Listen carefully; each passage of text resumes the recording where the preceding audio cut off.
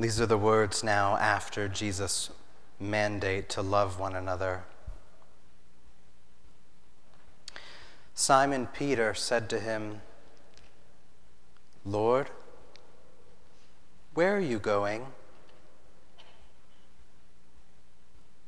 Jesus answered him, "Where I'm going, you cannot follow me now, but you will follow afterward." Peter said to him, "Lord, why can't I follow you now? I will lay down my life for you." Jesus answered, "Will you lay down your life for me? Truly, truly, I say to you, the rooster will not crow till you have denied me 3 times. Let not your hearts be troubled. Believe in God. Believe also in me. In my Father's house are many rooms. If it were not so, would I have told you that I go to prepare a place for you?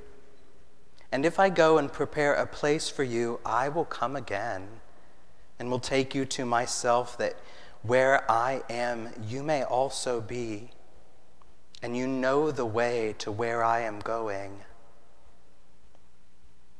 Thomas said to him, "Lord, we don't know where you are going. How can we know the way?" Jesus said to him, "I am the way and the truth and the life.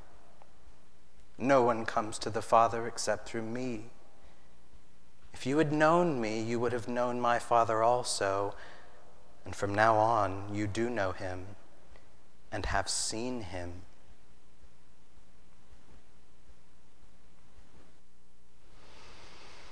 We've heard Jesus' new command to love one another just as he has loved us. And as rich as that is, that leaves at least me with many questions. One of the main ones is, how? How? Love as I have loved, how am I to do that? Because I recognize that that is good. And yet I still so often fail to love as Jesus has loved. So how can we obey Jesus' good command here? Jesus' answer is that we would do this through him. Through me, he says, I am the way and the truth and the life. This evening, there's not a sermon. This is a little different than what we're used to. There's a series of short comments here, and then a chance for us to pause and silently reflect, to soak in the words and let them sink deeply into our hearts. In this first reflection, we'll focus our hearts upon Jesus as the way. Some people would say that there are many, many ways to God, that life is one big choose-your-own-adventure. Other people would say that there is no way to God, that it's just one big myth or fantasy that's created by people to calm our fears and give us a sense of purpose. But the Christian says there is a way. There is one way to God, and that's through Jesus. Jesus doesn't just show us the way, he is the way. And even though we know that that's true, we still often, even as Christians, try to carve out our own ways. One of the ways that we often carve for ourselves is through the pathway of our own devotion. I think I'm just going to show Jesus my loyalty, my passion, just how much I care for him. That's what Peter said. I love you, Jesus. I'm devoted to you, Jesus. I would lay down my life for you, Jesus. And if everyone else abandons you, I won't. And Jesus says, oh, Peter, You think so. But before even the morning comes and the cry of the rooster, you'll deny that you know me 3 times. The way to love is not through mustering up our own devotion. Jesus says, the way is not in you, it is in me. I am the way.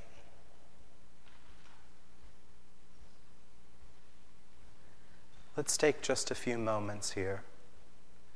You can pray silently in your mind if you wish. You can look at the words and think upon them, or you can just sit in silence. But let's take just a few moments now to silently reflect upon Jesus, the way.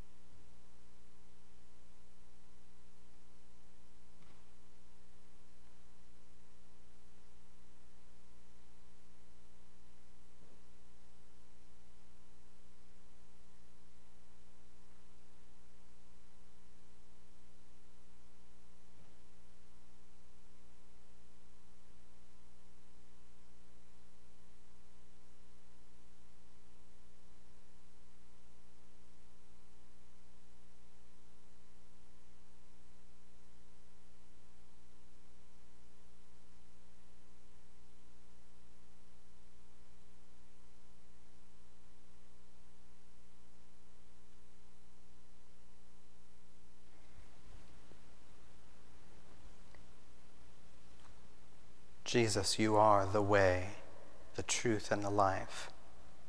No one comes to the Father except through you.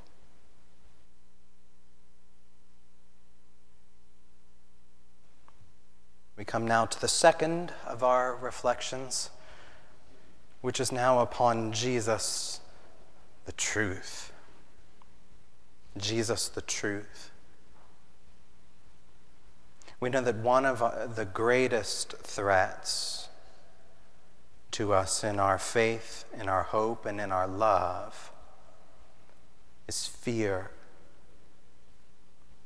Fear is a great threat to us. If we allow fears to creep in and remain within us, they breed sin in our hearts. And in time, it can turn us away from God. Jesus on this evening knew a lot was coming, and coming soon, that was going to make his disciples fear. The worst of it all is that he, their master, their teacher, their friend, by that very morning would hang on a cross and suffer and die. And the great fear would be that they'd been left alone, that they had followed something that was untrue, and that they'd begin to doubt. So Jesus told them now, as they gathered together at this last supper at the table, he said, "Let not your hearts be troubled, but believe in God. Believe also in me." This is not just blind belief where we close our eyes and try to push through and just hope everything's going to come out all right in the end. This is a belief that's grounded in truth. A strong belief that can fight away our fears and our doubts. It is not just that Jesus told them the truth, although he did that. It is that Jesus himself is the truth. Let's take a few moments now to reflect on this. Jesus, the truth.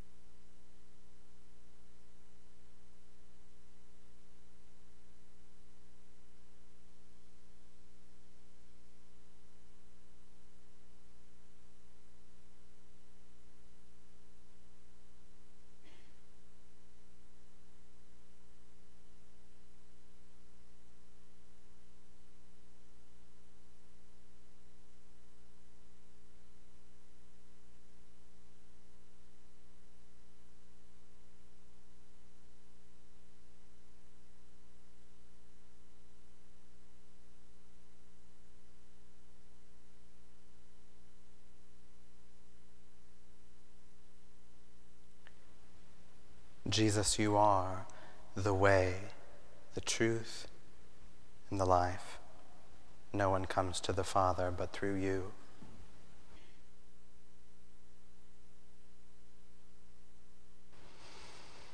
We come now to our third and final reflection here on this Maundy Thursday, that is to focus upon Jesus the life.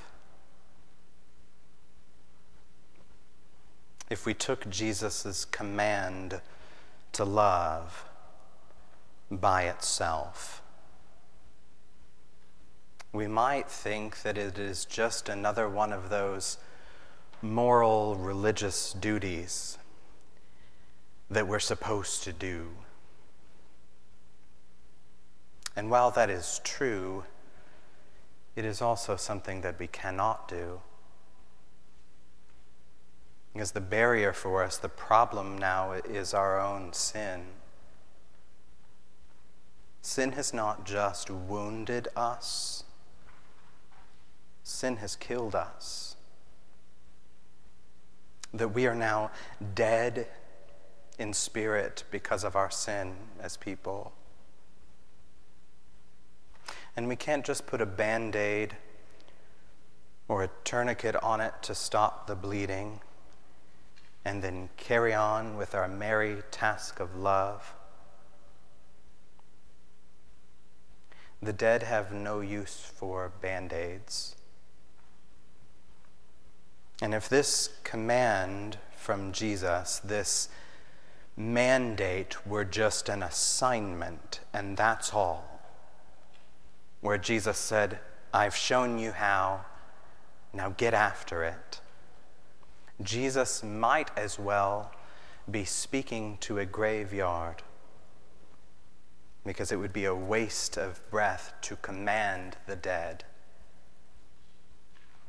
But Jesus here gives more than just a mere command. He's given life to the dead. Jesus doesn't just say, I am alive. Not just that I will be alive after I've died. Jesus says, I am the life. I am the very breath of life, the very source of life, and I am the one who gives life to you. That's why we hear in the scriptures that if Christ is in you, although the body is dead because of sin, the spirit is life because of righteousness. We are able to love and to follow Jesus' new command because Jesus is the life that is in us. Let's take a few moments now to ponder the reality of Jesus, the life.